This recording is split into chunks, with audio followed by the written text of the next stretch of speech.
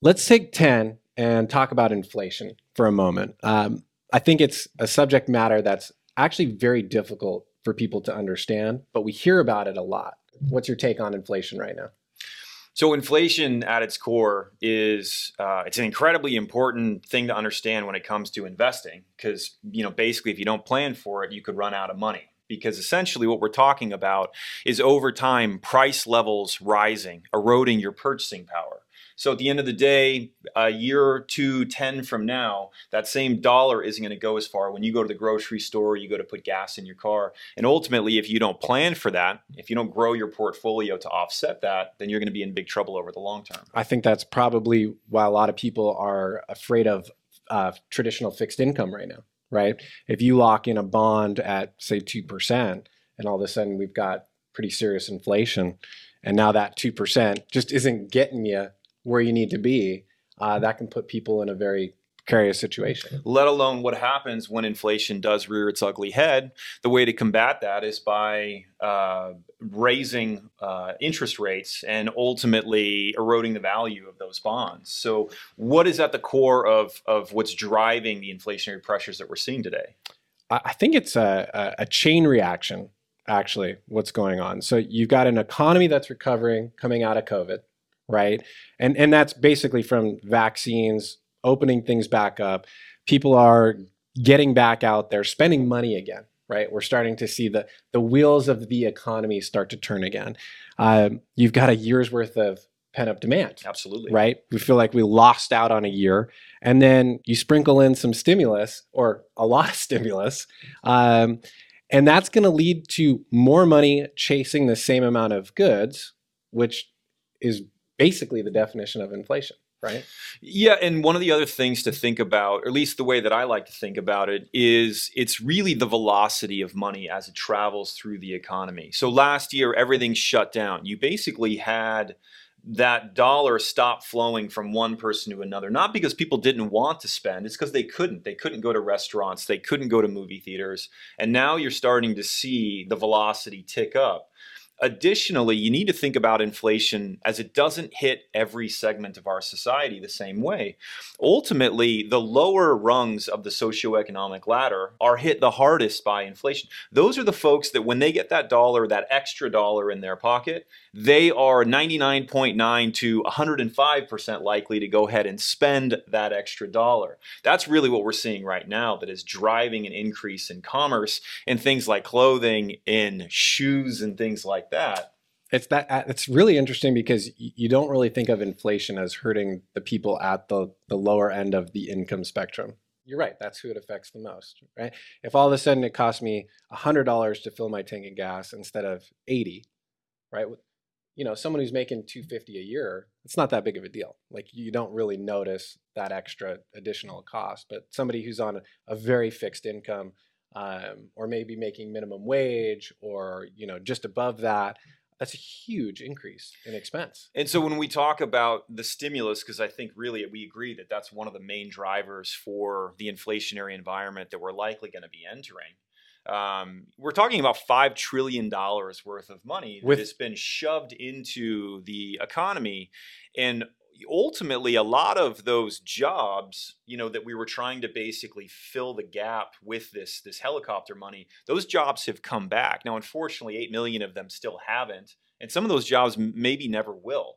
And so ultimately, this inflation is playing into this sort of K-shaped recovery where the haves have more, the have-nots have less, and it's going to get even more challenging for those. It's not just the 5 trillion that's already been infused, but the other 4 trillion that's in the pipeline, right? And I think what maybe the Republicans haven't done a good enough job of explaining, not to get political, because we're not trying to do that on this podcast, but when you have the type of money being infused into the system, someone has to pay for it, right? You can't just print the money.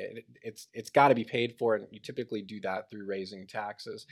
And Biden administration's already talking about raising taxes. We're going to spend some more time on this in another segment, but raising taxes on corporations from 21 to 28%, which is a pretty significant increase, right? And I've been talking to people a lot about this. It's companies don't like to make less money, You can't be the CEO of a corporation, walk into the boardroom, for your quarterly review and say, you know what, guys, we got an issue. We're going to make less money this quarter. They raised taxes, or minimum wage went up to $15. Oh well, you wouldn't be a CEO very long, right? What corporations tend to do is they take that additional cost and they pass it on to the consumer, right? Cost of goods and services go up. Literally the definition of inflation, right? And again, affecting those lower rung income earners in the most significant way. And I think that's really the place that we're in right now, where I think inflation's really on the horizon, because if these tax increases do take place, you're going to see those costs get passed through. Now, we need to look at inflation in terms of what we're really talking about versus historical norms. We've been living in a world where inflation hasn't been an issue whatsoever. We've been running at something like 1.6%, and there's sort of this long-term target of 3. The Fed has been operating off of a moving average target. They kind of changed their tune very recently and basically said, we're going to allow the economy to run hotter longer so that we can get a little bit farther ahead in terms of our growth before we have to start curtailing that growth. And hopefully we bring more people into this economic expansion that's happening. Now, the question is that possible? Can we allow it to run hotter longer and not have long-lasting effects from that in terms of significantly higher interest rates in the future? I think, to your point, a lot of people, when they think of inflation, they think to Jimmy Carter inflation, which neither of us were around during that time period. But I have a lot of clients who like to talk about their first home that they bought. They're paying 15, 17% for their mortgage. Now, granted, savings accounts were also double digits at that point in time. I don't think that's where we're headed or what we're necessarily talking about. If you have inflation hit 3, that's literally a 100% increase from where it's been, right? Because the percentages now are so small, these just what seem like little increases are actually very big increases. And at some point, we know that the Fed, to slow down an economy, typically raises rates, right? We talked about how it's going to affect what you invest in. If rates go up a point or a point and a half, what does that do to traditional fixed income? It's going to be devastating for traditional fixed income, especially long-term bonds. Essentially, the value of those long-term bonds moves opposite of interest rates. Interest rates rise, those values are going to come down. And that's why when you look to research houses like BlackRock, they're anticipating essentially a 0 return out of the U.S. aggregate bond index over the next 5 years. And the basis for that claim is the simple fact that interest rates are going to rise subtly even, and that's going to erode the interest, the nominal rate of interest that you're getting. The other thing to think about, though, is all assets, so stocks, real estate, things like that. What we're really doing when we put a value on them is looking at the discounted future cash flows from that investment.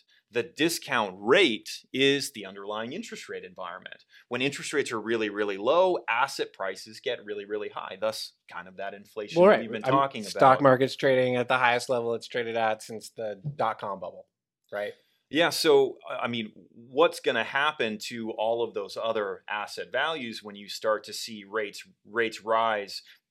Really, you need to look at it from such low levels. When we were talking about going from a 5% cap rate on a piece of real estate to a 6%, that was harmful, but not incredibly detrimental. When you're talking about going from a 4% cap rate to a 6% cap rate, that's going to move the needle quite a bit in terms of value. It could cut your value in half pretty quick. Mm-hmm. I think too, when we look at the stock market, I'm glad you brought that up. So forward-looking PEs are trading at about a 22.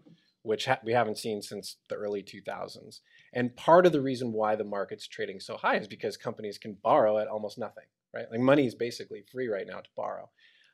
So what happens when it gets more expensive? That cost to borrow starts to increase. I think you're going to start to see those PEs come back down, right? And you're going to start to see companies trade at lower multiples. That's going to drastically affect people's portfolios. So you've got your equities not looking great for the future. You've got your fixed income not looking great for the future. Where do we go? That's ultimately the golden question, and that's fortunately, that's why we are employed at this point. It's to have these conversations and look at how we can construct a portfolio that A, keeps our clients emotionally grounded, but B, allows us the long-term successes that allow them to do what they want to do. And I think that's going to be yet another conversation for another day. Yeah, let's end with this. I think I think we both agree that inflation is going to come around at some point, but it doesn't necessarily have to be today or tomorrow or a year from now. This thing could keep going for a while, but it is something that we want to be cognizant of, thinking about, and preparing for.